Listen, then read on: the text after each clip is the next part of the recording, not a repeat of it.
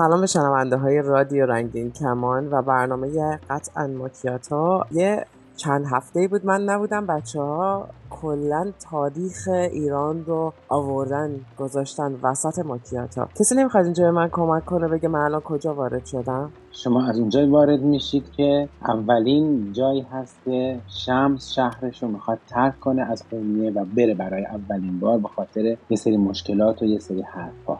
سلام، قل منم کرده. علی. سلام. منم علی رضا هستم از برنامه ماکیاتو در رابطه با زندگی مولانا و شمس، یه برنامه دیگه در خدمت همه شنوندگان هست. منم آرتینم، خیلی خوشحالم که امروز هم مونس جان رو کنار خودمون داریم، چون من یک هفته منتظر بودم ببینم که شمس رفت و چه شد. و من هم مرجان هستم، الان هم مونس جان هستن که میخوان بیان برامون توضیح بدن چشم انتظاران رو الان از چشم انتظاری در بیارن. سلامی به گرمی خورشید و روشنایی خورشید. سلام به نام خداوند جان و خرد که از این برتر اندیشه بر نگذرد. خداوند نام و خداوند جای، خداوند روزیده رحمای، خداوند کیوان و گردان سپر، فروزنده ماه و ناهید و مه. خیلی خوشحالم که در برنامه دیگه‌ای با موضوع مولانا شناسی در خدمت شما و شنوندگان پرمهرتون در رادیوی شما هستم و امیدوارم که برنامه خوبی رو داشته باشیم در این قسمت. خب در قسمت قبل، جلسه قبل رسیدیم به جایی که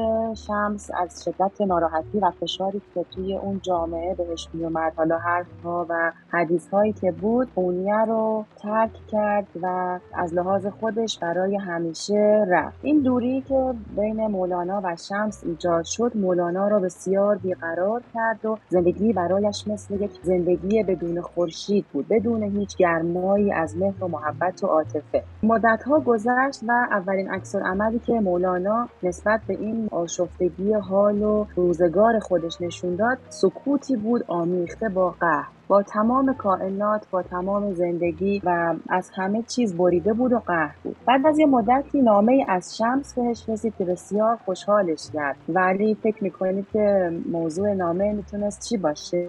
موضوع نامه این بود که مولانا به سکوتت ادامه بده. یعنی اونو تشویق کرده بود که به اون حال و هوای سکوت و آمیخته با قهرش ادامه بده. و مولانا از سر اومد که پسر بزرگش رو به دنبال شمس فرستاد در دمشق و به او پیغام داد که من افسرده شدم، برگرد. و تو نامه‌ای که نوشته بود، حالا این بیت شعرش رو هم ما منطبق هست به این فضا که بیان کنیم که 100 نامه فرستادم، 100 راه نشان دادم، یا راه نمیدانی یا نامه نمیخوانی. یعنی یه جوری به حالت التماس، یعنی که بابا من دارم در باغ سبز بهت نشون میدم، چرا که تو به قونیه برنمیگردی؟ و همین میشه که با خوندن این نامه هایی که از طرف مولانا از طریق پسرش به شمس فرستاده شده بود، شمس افتخار میده و افتخار وصال رو و برمیگرده به قونیه و مولانا جشن و سروری رو برپا میکنه که کل شهر در جشن غرق میشه. حالا شمس برگشت بالاخره به قونیه. من یه چیزی رو متوجه نشدم، چرا شمس به مولانا گفته بود به همان غم و غصت ادامه بده؟ یعنی خوشحال بود از این که مولانا تو غم و غصه است یا دلیل خاصی داشته این کارش؟ شمس نگفت به مولانا که به غم و غصت ادامه بده، گفت به سکوتت ادامه بده. یعنی جواب حرفای مردم، اون مشکلاتی رو که برات مردم توی شهر درست کردن، چرا و چرا و چرا و چرا و این بیقراری‌ها، سکوت کن و به اون سکوتت ادامه بده. درست میگم؟ بله دقیقاً، به سکوت ادامه بده، چرا که در جلوتر بیان میکنه که راه رسیدن به وصال فرار از تعلقاته. یعنی یک سکوت مطلق و رها شدن از تمام مادیات دنیوی. حالا بریم جلوتر، باز هم دلیل نامه‌ای که شمس گفته سکوت کن روشن‌تر خواهد شد. مرسی از توضیحتون.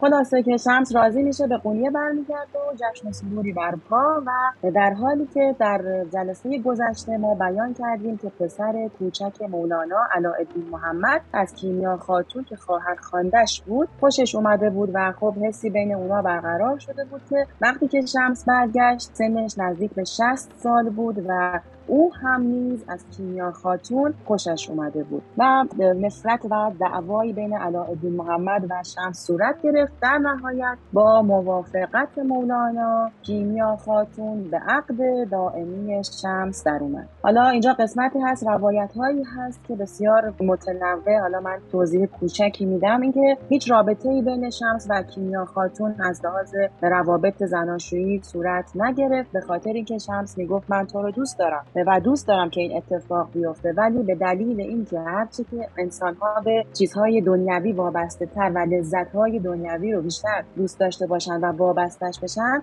از خدای خودشون، از اون وصال الهی دورتر میشن. این یک روایت هست و خب هیچ سند و مدرکی نیست که قطعیت این موضوع رو اثبات کنه، ولی بیان شده. با هم ازدواج میکنن و همینجور مشکلات بین شمس و علاءالدین آنچنان بالا میگیره که بین تمام شهر میپیچه. به دلیل تفاوت سنی که بین شمس و کیمیا خاتون بوده، عین ازدواج‌های امروزی خودمون که میبینیم تفاوت زیاد باعث درگیری و مشکلات میشه، بین اونا هم مشکلاتی صورت میگیره، اختلافاتی پیش میاد که در یکی از همون اختلافات کیمیا خاتون مریض میشه و جان خودش رو از دست میده. ازدواجی که عمرش کمتر از 1 سال بوده شمس رو بسیار بیقرار میکنه و برای نشنیدن مشکلات و حرف مردم و اتفاقهای دیگه این دفعه میشه که شمس بدون بازگشت به قونیه برای همیشه قونیه رو ترک میکنه. در حال حاضر نکته‌ای رو از خصوصیات اخلاقی شمس میخوام براتون بگم که از خصوصیاتش این بوده که هیچ کسی، هیچ موجودی میتونم بگم که نسبت به شمس نمیتونسته بی تفاوت باشه. یعنی تمام افراد نسبت بهش، به رفتارش، به حرکاتش، به سخنانش یک عکس العملی نشون میدادن. عده‌ای بودن که او رو عاشقانه دوست داشتن و مریدش بودن و عده‌ای بودن که از او متنفر و به خون او تشنه و حتی تهدید به مرگش میکردن. و تفاوت اخلاقی بین علاءالدین و شمس و افراد دیگه این بود که شمس یک فرد تهاجمی و به قول خودمون فردی بود که میشکست تمام اون مرزهایی رو که نباید بشکنه. بسیار گستاخانه و پرخاشگر جواب میداده، حرکت میکرده و رفتار میکرده. از اونجایی هم که مولانا عاشق شمس بوده موافقت میکنه با ازدواج شمس و کیمیا خاتون. بعد از رفتن شمس روایت‌هایی پیش میاد که علاءالدین بر سر عشقش کیمیا خاتون شمس رو کشته و جسد او رو ناپدید کرده، ولی باز هم سندی تاریخی و عقلی پیدا نمیشه که اینو ثابت کنه و به همین منوال مولانا سالیان سال که نزدیک به 25 سال طول میکشه به دنبال شمس میره که فکر میکنه که میتونه که پیداش کنه. در کل نتیجه که میتونیم بگیریم این میشه که تمام طلوع و غروب شمس در قونیه نزدیک به 2 سال میشه که میاد، یک بار که میره دوباره برمیگرده و بار دوم برای همیشه مولانا و قونیه رو ترک میکنه، ولی آثار شمس برای مولانا تا همیشه در وجودش و آثارش و کتاباش و اشعارش زنده میمونه. تعلیمات شمس وقتی که صحبت میکرده در خور فهم عوام نبوده و همیشه مولانا حرفهای شمس رو به صورت عامیانه برای مردم توضیح میداده و به زبون خود مردم براشون صحبت میکرده و میگفته. وقتی که بعد از مرگ کیمیا شمس برای همیشه از قونیه میره، مولانا در سرحد جنون کشیده میشه و چون راهی به چاهی پیدا نمیکنه و نمیتونه بره اونو پیدا کنه، خودش رو در شعر و رقص و سماعی که از شمس بهش رسیده بوده غرق میکنه و از اون موقع میشه که غزلهای زیبای مولانا در وصف شمس سروده میشه. 10ها، 100ها و هزاران بیت مولانا هم با همراهانش میسرایند در وصف عشقش به شمس و باز جرقه میخوره که مولانا از شام به دمشق میره و اونو پیدا نمیکنه. در همین لحظه میشه که شمس رو شمس پرنده اعلام میکنه و میگه که شمس هر لحظه که بخواد به هر کجا از شام و دمشق و قونیه در حرکته. مولانا بالاخره دست از پا درازتر و بدون پیدا کردن شمس به قونیه برمیگرده. یک نکته بسیار مهم و کلیدی که اینجا میخوام توضیح بدم این هست که مولانا وقتی که شمس رو پیدا نمیکنه ناامید میشه، ولی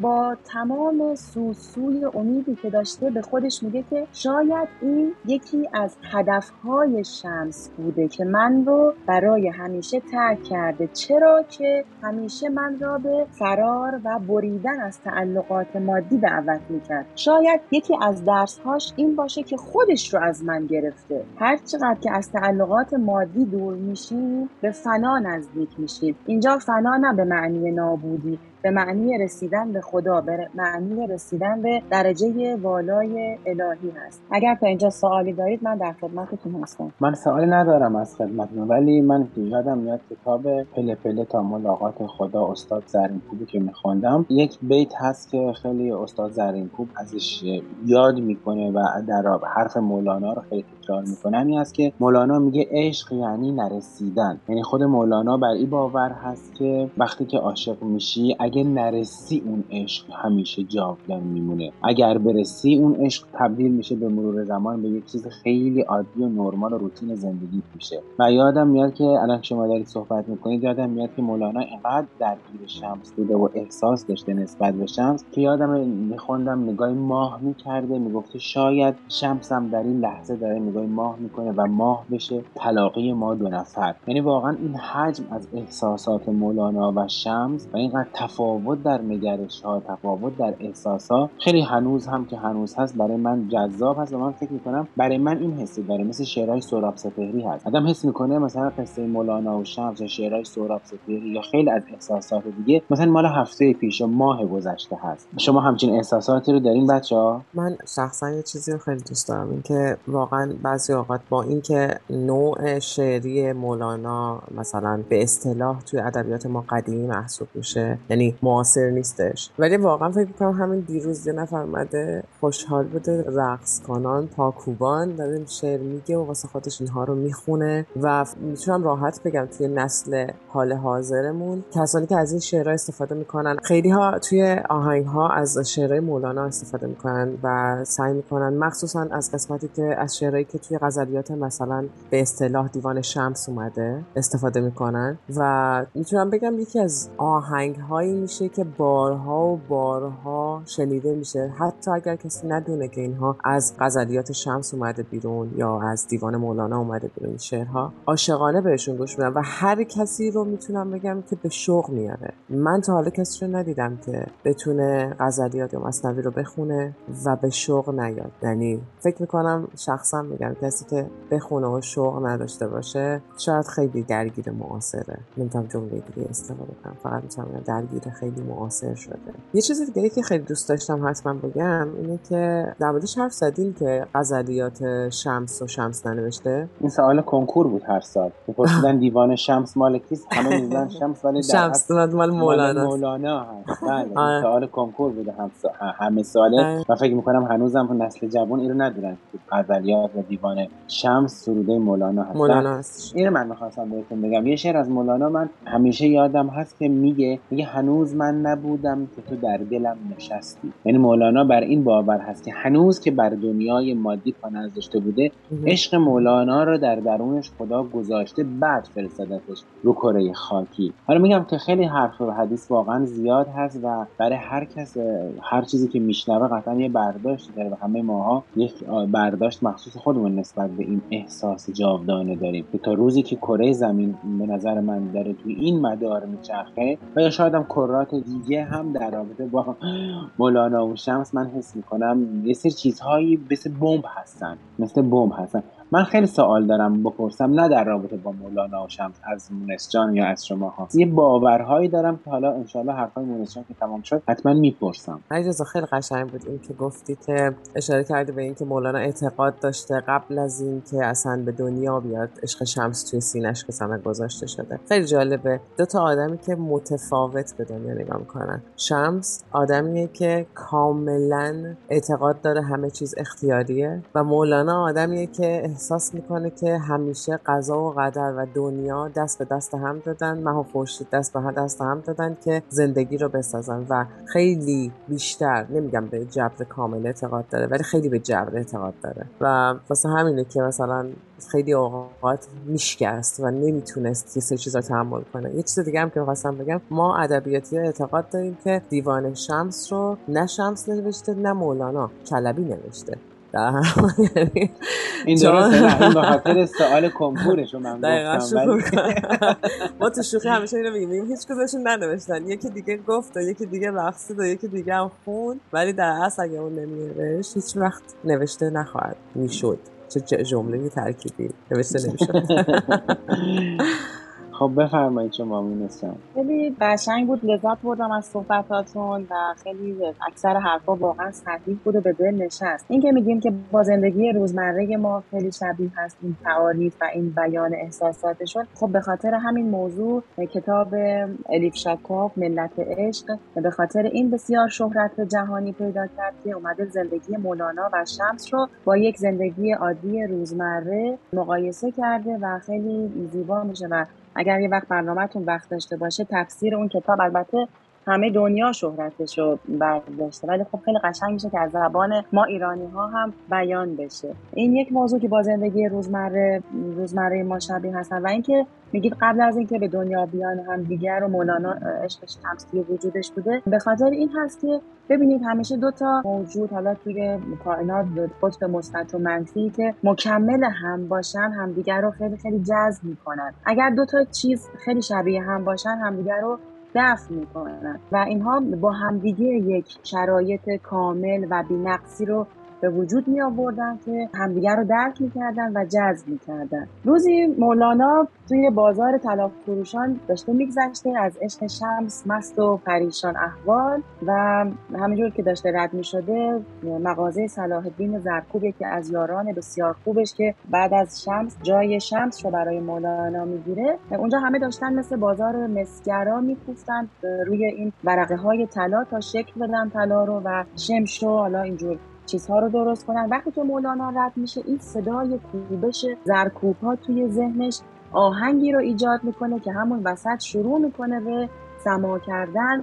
افرادی به دورش میان، اونا هم شروع به سما و صلاح الدین زرکوب خودش هم میاد سما میکنه. ساعتها طول میکشه و آخرین نفری که خسته میشه خود مولانا بوده که سما رو تمام میکنه و در همون لحظه صلاح الدین زرکوب تمام طلاهایی که از کوبششون ریز شده بودن و زیر پای مولانا ریخته شده بودن میگه که همه رو هدیه بدیم به شاگردانم و به تمام افرادی که دور ما جمع شدن هدیه کنیم. و این بیت شعر از اونجا باز میاد بیرون که یک گنجی پدید آمد در آن دکان زرکوبی، زهی صورت زهی معنی زهی خوبی زهی خوبی. معنیش واضح هست ولی خب حالا من یک کوچولو در موردش میخوام توضیح بدم. این که میگه که یک گنج، یک نعمتی به وجود اومد توی این طلا فروشی که هم ظاهرش خوب بود با رقص و سما بود، هم سیرت و معنی و باطنش خوب بود که به افرادی هدیه داده شد و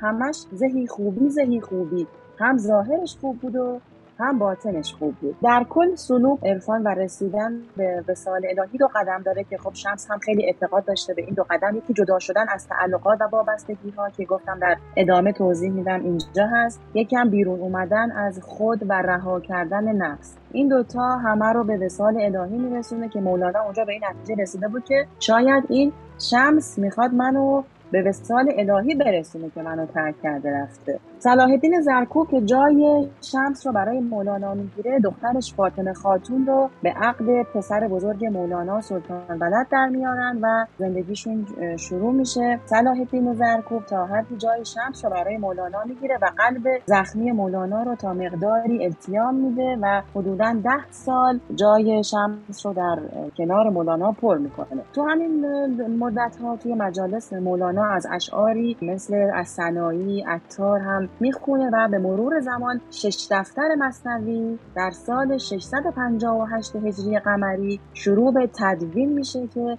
صلاح الدین زرکوب دست راست مولانا بوده. هر 2 سال یک بار دفتر مثنوی یه دونش تدوین میشه بیرون میاد و به نثر بیان میشه و در کتاب فیمافی جمع آوری میشه. در کل بعد از رفتن شمس مولانا شروع به گفتن مثنوی معنوی و نثر فیمافی میکنه که بسیار با دقت این یعنی با حال و هوای عشق خودش اینا رو بیان میکنه. همیشه عقیده مولانا این بوده که به مریدانش میگفته از طریق عرفان هیچ وقت نخواهید پول در بیارین، یعنی راه رزق و روزیتون چیز دیگه ای باشه و هدفتون در آوردن پول و مال از طریق مریداتون و عرفانتون نباشه. خیلی جالبه که به این نکته توجه کرده و بیانش کرده، یعنی اون حالت روحانیت رو از حالت درآمدزایی جدا کرده. خیلی زیبا گفته واقعا. مولانا با تمام آدما خیلی خوب بوده، یعنی از لحاظ رفتاری با تواضع و از روی انسان دوستی رفتار میکرده و بارها میگفته که من با 72 ملت یکیم، یعنی رنگ و تبعیض نژادی رو حالا به زبان امروزی خودمون بخوایم بیان کنیم همه رو حذف کرده، حتی تحمل آزار به حیوانات رو هم نداشته، یعنی یک انسان بسیار وارسته و والا. از آخرین جستجوی مولانا به دنبال شمس تا پایان عمرش 25 سال طول میکشه که 10 سال رو صلاح الدین زرکوب خلیفه مولانا میشه و جای شمس رو میگیره. بعد که فوت میکنه 5 سال به احترام فوت صلاح الدین زرکوب کسی رو مولانا خلیفه اعلام نمیکنه. 10 سال آخرش رو هم که همونجور که مرجان عزیز گفتن توی خلافت حسام الدین چلپی بوده که به آرامش تمام مثنوی و غزلیات شمس رو بیان میکنه و زندگی بی تجمل و ساده خودش رو ادامه میده که در سن 68 سالگی به تب شدیدی که بیماری امروز به نام تیفوس بیان کردن گرفتار میشه و متاسفانه در یک غروب بسیار غم‌انگیزی در سال 1273 در 24 دسامبر از دنیا میره. در شب مرگ مولانا به خطاب به پسرش میگه که رو سر به بالین امشب مرا رها کن، ترک من خراب شبگرد مبتلا کن، یعنی امشب برو راحت تو بخواب و بذار که من برم به شمس خودم برسم. به زبون خودش میگه که ول کن منو، ول کن، برو منو رها کن، بذار من. دیگه میدونسته، خودش متوجه میشه که دیگه تمومه. بعد از مرگ مولانا حسام الدین چلپی به مدت 10 سال راه مولانا رو ادامه میده و به جمع و تدوین بیمافی و غزلیات شمس و اینا رو بر عهده میگیره. بعد از حسام الدین نوه مولانا امیر عارف پسر سلطان ولد که دختر صلاح الدین زرکوب رو گرفته بوده، یعنی بچه اون نوه پسر بزرگش میشه، طریقه مولویان رو تأسیس میکنه و ادامه میده، ولی خب متاسفانه مطابق مولانا نبوده و خب به این گروه تا قرنها آیین سماع مولانا رو ادامه میدن. هنوز هم که هنوز هست در اواخر فصل پاییز چند روزی رو در قونیه جشن میگیرن به نام عرس مولانا که با عین نوشته میشه نه با الف. عرس مولانا که از همه جای دنیا توی این جشن شرکت میکنن، چرا که مولانا مرگش رو تولد خودش اعلام میکنه و میگه مرگ من برام بزنید و بکوبید و سما کنید که من تولدی از نو دارم و واقعا عاقبت خاک شود حسن جمال من و تو، خوب و بد میگذرد وای به حال من و تو، قرعه امروز به نام من و فردا دگریست، میخورد تیر اجل بر پر و بال من و تو، مال دنیا نشود سد ره مرگ کسی، گیرم این کل جهان باشد از آن من و تو. هممون از خاکیم و به خاک برمیگردیم و واقعا این تعلقات دنیوی و پول و ثروت رو همه رو کنار میذاریم و به خدای خودمون میپیوندیم. در خدمتتون هستم. بسیار عالی، خیلی لذت بردم از همه تیکه های صحبتایی که کردی، واقعا لذت بردم. با قسمت مرگ مولانا و اون طرز فکرش برای مردن هم خیلی لذت بردم. مولانا هست دیگه، آدم معمولی که نیست لذت نبره ازش، از طرز فکرش. واقعا توی هر چیزی عجوبه بوده، توی طرز فکرش، توی عاشق شدنش، توی شعر گفتنش، هم مولانا هم شمس. حالا من این سوالی که از همه دارم، مخصوصا از بچه‌های رشته ادبیات علیرضا، میشه سوالت رو نگه داری، راه‌های ارتباطی رو برای شنوندگان و بینندگانمون بگیم، بعد برگردیم به سوالت رو بگیم، چون ما دوست داریم شنوندگان و بینندگان به ما ارتباط داشته باشن. پس بگیم، پس بریم با هم دیگه راه‌های ارتباطی رو ببینیم و بشنویم. شما میتونید با شناسه @رادیو رنگین کمان در تلگرام یا از طریق واتساپ و وایبر هم میتونید با ما تماس بگیرید. به شماره تماس 2044 77 25 891 667 یا میتونید به پیامگیر تلفنی ما در ایالات متحده تلفن کنید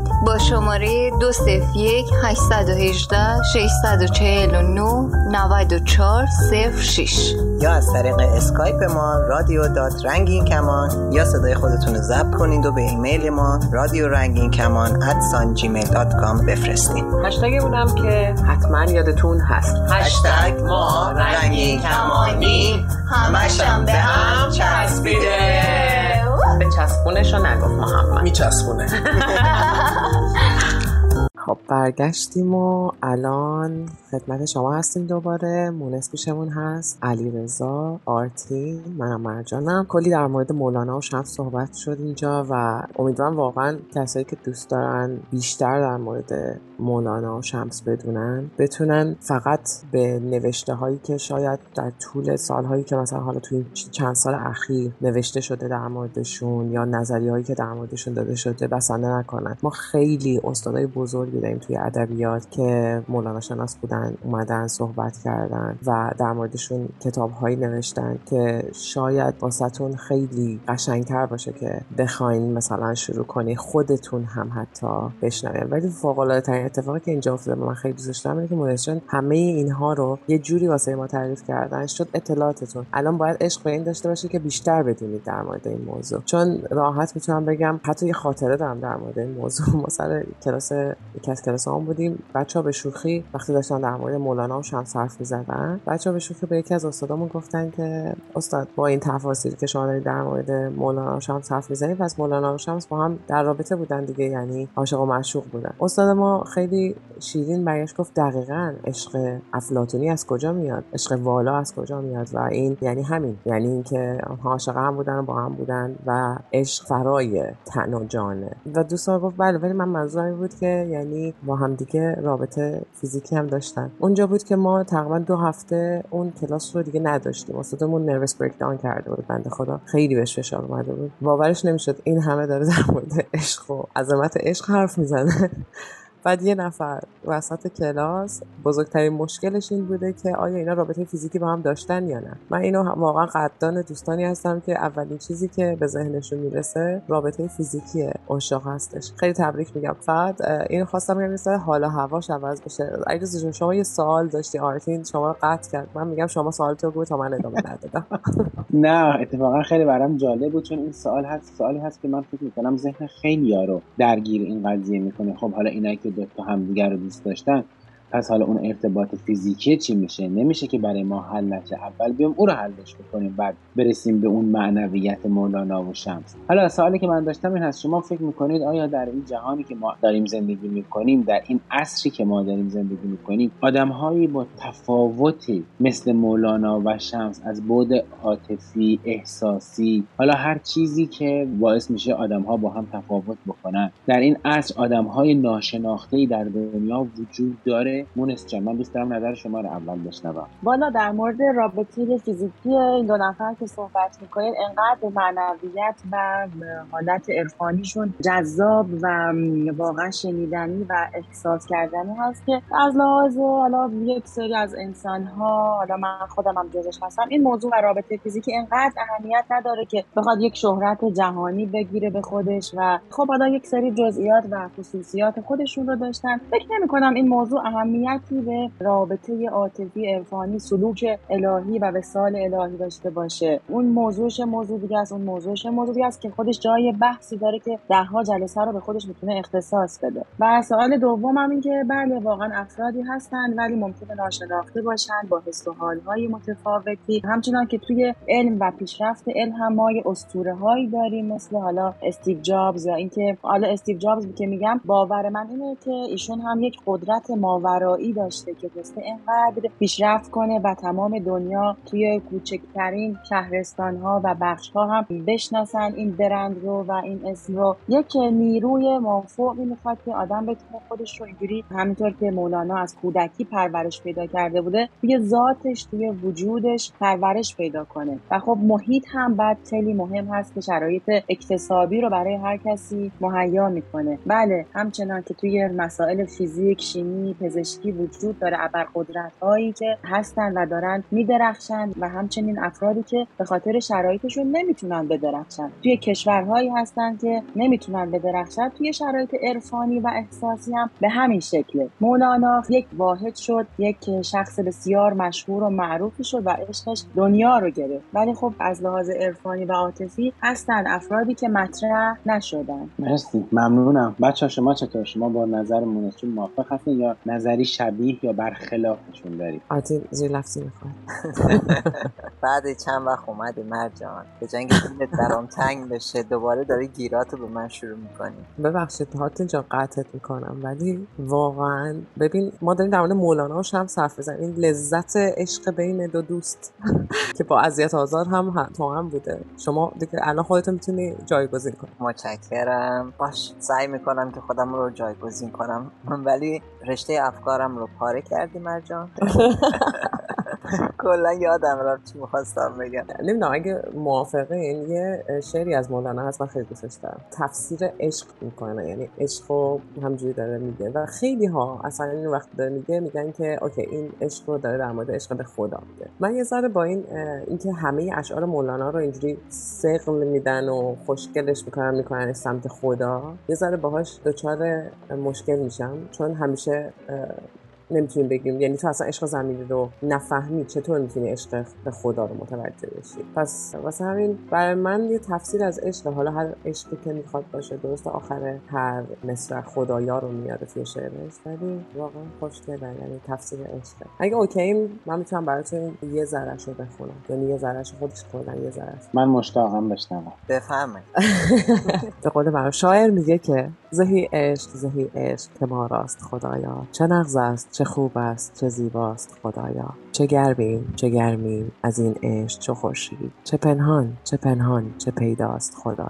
زهی ماه زهی باد همراه، که جان را جهان را بیاراست خدایا. زهی شور که انگیخته عالم، زهی کار زهی بار که آنجاست خدایا. فرو ریخت شهنشاه سواران، زهی گرد که برخاست خدایا. فتادیم بدان سان که نخیزیم، ندانیم چه غوغاست خدایا.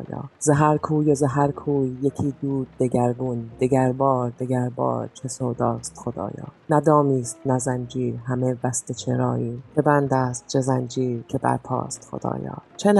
چه نقشیست در این تاب دلها، غریب است ز بالاست خدایا. خموشید که تا فاش نگردید، که اغیار گرفته است چپ و راست خدایا. این عالی بود، تکرار مرسی. عالی بود، من که خیلی لذت بردم. این تکرارش رو خیلی دوست دارم، وقتی تکرار میکنه و شعر رو، یعنی بعضی اوقات کلی کلمه کلی تفسیر توی یه بیت شعر ممکنه باشه ولی انقدر متوجه نکنه که شنونده رو چی میخوای بگی، ولی فکر کن هی کلمات رو تکرار کنی، ولی با این حال ضرب شعر انقدر بالاست، انقدر عروض توی شعر بالاست که ناخودآگاه اصلا من دستم رو میز اینجوری بود، یعنی داشتم میخوندم جلوی خودم میگرفتم که آرتین بعدم بهم نگه این چه صدایی راه انداختی موقع ضبط برنامه. من منتظر بودم علیرضا پاش سما کنه. نه زوده هنوز گرم نشده مرجان، یکی دوتا دیگه باید بخونیم. دقیقاً باید دف بیاریم بزنیم همراهش، کمی حالمون دگرگون بشه. مرجان بخونه دف بزنیم حالمون دگرگون بشه. من میتونم اینجا یه چیزی بگم؟ حتما بفرمایید. در تکمیل حرفای مردم که بسیارم زیبا بود، بله واقعا تا آدم عشق زمینی و انسان به انسان رو توی حالا هر گرایشی تجربه نکنه نمیتونه عشق خدا رو در نظر بگیره و تجربهش رو بخواد بیان کنه. مثالی که میزنم خیلی ملموس میزنم. مادر وقتی که میخواد یک بچه رو به دنیا بیاره، چرا میخواد یک بچه رو به دنیا بیاره؟ یک مادر نیاز داره عشقش رو بده به یک موجودی به نام بچه، که بچه از توی وجود خودش رشد کنه و این عشق رو بگیره. به خاطر نیاز خودش که دوست داره عشق بورزه بچه رو به دنیا میاره. بعد از مدتی بچه که به دنیا میاد اول چی داره؟ عشق داره که از مادرش تغذیه کنه. چرا؟ چون نیاز داره. یعنی تماما این عشقها وابسته به ناز و نیازی هست که بین آدمها به وجود میاد و بین یک عاشق و معشوق چی میتونه باشه که یک عشق رو به وجود بیاره؟ در وهله اول یک نیازه شما دوست دارید مورد دوست داشتن قرار بگیرید و کسی رو که داره به شما محبت میکنه رو دوست داشته باشید. حتی یک گیاه، یک گربه‌ای که میارید توی خونه، یک سگی رو که میارید توی خونه، دوست دارید که بهش عشق بورزید و نسبت به اون که دارید عشق میدید عشق بگیرید. یعنی یک چیز متقابله، نمیشه مختصش کنی فقط به حیوانات، فقط به انسان‌ها. یک نیازه که این عشق رو توی وجود به وجود میاره. توی ذات هر انسانی هم این قضیه وجود داره، فقط شدت و ضعف داره که حالا دیگه اون بستگی به تربیت و فرهنگ و اون ذات هر شخصی داره. و در نهایت شما الان خودتون این شعر زیبا رو که خوندید، شمس واسطه‌ای بوده که مولانا رو به خدا نزدیک و نزدیکتر کرده. همین پله پله تا ملاقات خدا واسطش شمس بوده، یعنی در وجود او یک عشق رو پیدا کرده که اون عشق مولانا رو نزدیکتر کرده به سلوک و وصال الهی. من اینجوری میتونستم خیلی عامیانه توضیح بدم که سخت نباشه. امیدوارم که خوب توضیح داده باشم. اگر سوالی دارید من در خدمتتون هستم. مرسی، بسیار عالی بود. متاسفانه به آخر برنامه نزدیک میشیم. و من یه چیزی آرتین قبل از اینکه برنامه رو بریم به سمت اینکه تمامش کنیم بگم خیلی دوست داشتم مونشان خیلی قشنگ توضیح دادن این عشق رو. یعنی یکی از زوایای دیدی که میتونه باشه واقعا عشق والد و فرزند هستش. و یه چیزی دیگه هم هستش، اینو ما آتیش وقت فراموش کنیم، نقش مادر، پدر، فرزند نقشیه که ما میپذیریمش و توی این نقش موفق بودنمون، عشق داشتنمون، عشق رو ارجاع دادنمون همش برمیگرده به اینکه چقدر روی خودمون، روی خودآگاهمون، روی ناخودآگاهمون کار کردیم و میتونیم این عشق رو القا کنیم، بگیریم، پس بدیم. چون همه کسانی که این نقش رو میپذیرن، حتی حالا میتونم راحت بگم بعضی اوقات بر حسب اتفاق، بعضی اوقات بر حسب طوری که تربیت شده جامعه بخوام برن جلو، این نقش رو ممکنه بپذیرن. ولی قشنگترین طرزی که میشد بیان کرد همین طرزی بود که مونس جان گفت، یعنی شما تصمیم میگیرین این نقش رو بپذیرین، به عنوان یک انسان این نقش مادر بودن روی شما میاد قرار میگیره و شما برای اون نقش انقدر برنامه‌ریزی کردین توی زندگیتون که فرزندتون رو میخواین به دنیا بیارین و تمام این عشق رو برای عشق ورزیدن به کس دیگه، یعنی هر چیزی که دارین میخواین برای یک نفر دیگه به مرحله اجرا بذارین، میخواین فقط واسه اون این کار رو انجام بدین. این اتفاق میتونه حتی توی شخص دیگه تو زندگی شما هم بیفته، ولی مسلماً وقتی که ناخودآگاه، وقتی شما این عشق رو میخواین از توی وجود خودتون بکشید بیرون و بهش عشق بورزید، میتونه متفاوت باشه. ولی اینا میدونیم که همیشه این نقش ممکنه درست به اون شکلی که فکر میکنیم اجرا نشه یا برداشته نشه، چه نقش مادر باشه، چه نقش پدر باشه، چه نقش فرزند باشه، چه نقش دوست باشه، چه نقش عشق باشه، چه نقش پارتنر باشه، چه نقش همسر باشه. مثل دنیای بازیگری میمونه. شاید خیلی محل فارغه، ولی وقتی که شما حتی یه بازیگری رو میبینین که توی یه نقشی ممکنه فوق‌العاده بدرخشه، ممکنه اسکار ببره، ممکنه 1001 جایزه داشته باشه واسش بتونه ببره، ولی توی یک نقش ساده دیگه نتونه به همون قشنگی ایفای نقش کنه. کاش که وقت برنامه انقدر زیاد بود که ما میتونستیم وارد جزئیات بشیم، همین عشق مادر و فرزند و یا عاشق و معشوق و نسبت به حالا هر پارتنری. من جنسیت برام هیچ تفاوتی واقعا نداره.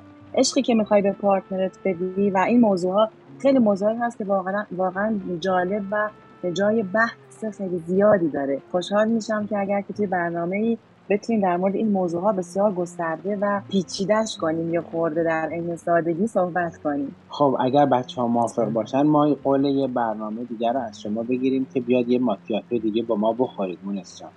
حتما.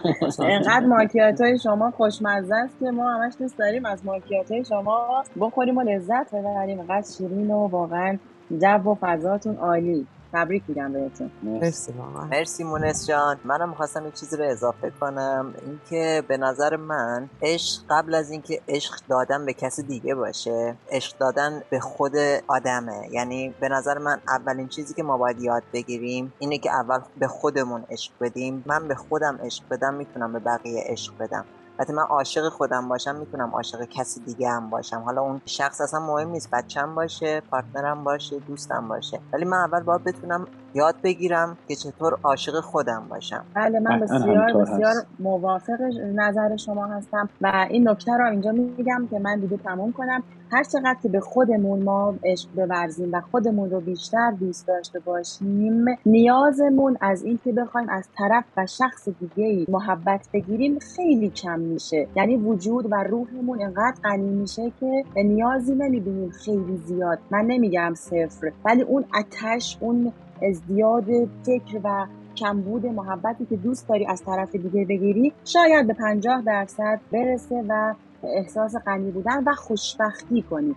توی هر لحظه از زندگی فقط مهم اینه که خود آدم احساس کنه که خیلی خوشبخته. من خوشبختم الان که با شما و برنامه شما همراه هستم. واقعا لذت میبرم. ممنون. واقعا. خب آتین گفتش که به آخر برنامه نزدیک شدیم. دلم میخواد ببینم با این همه حرفای قشنگ مونشان یه آهنگی که دوست داشته باشی آخر این برنامه پخش بشه، به روح و جان شما هم بشینه، چیه؟ من چون عاشق شادی و رقصیدن و حال و هوا و حس خیلی خوب هستم، واقعا شادی همه شنوندگانتون رو میخوام. یه آهنگ خیلی شاد رو میخوام که علیرضا جان انتخاب کنه و تقدیم کنیم به تمام شنوندگانتون که میخوام فقط با این آهنگ برقصن و میخوام شاد باشن. خب پس خیلی خوبه. قسمت قیر و قنبل که به عهده من باشه دیگه همه چی درست و سر جاش هست. پس من هم میگم آهنگ مهمون شهره رو پخش کنیم و ما هر 3 نفر تقدیم میکنیم به شما مونس جان و به تمام شنوندگان خوب برنامه. تا یه برنامه یه هفته دیگه شما رو به خدای بزرگ میسپاریم و میریم با هم دیگه آهنگ مهمان از شهره رو گوش کنیم. خدا نگهدار. خداحافظ. به قول روژال بوس به کلتون. خداحافظتون. مواظب رفتارتون باشید. من باید یه قول پیدا کنم. خداحافظ. مهمون اومد اون یک دونه اومد، اون که یه روزی رفته بود خونده و ناخونده اومد، خسته و وامونده اومد، خسته و وامونده اومد. مهمون اومد.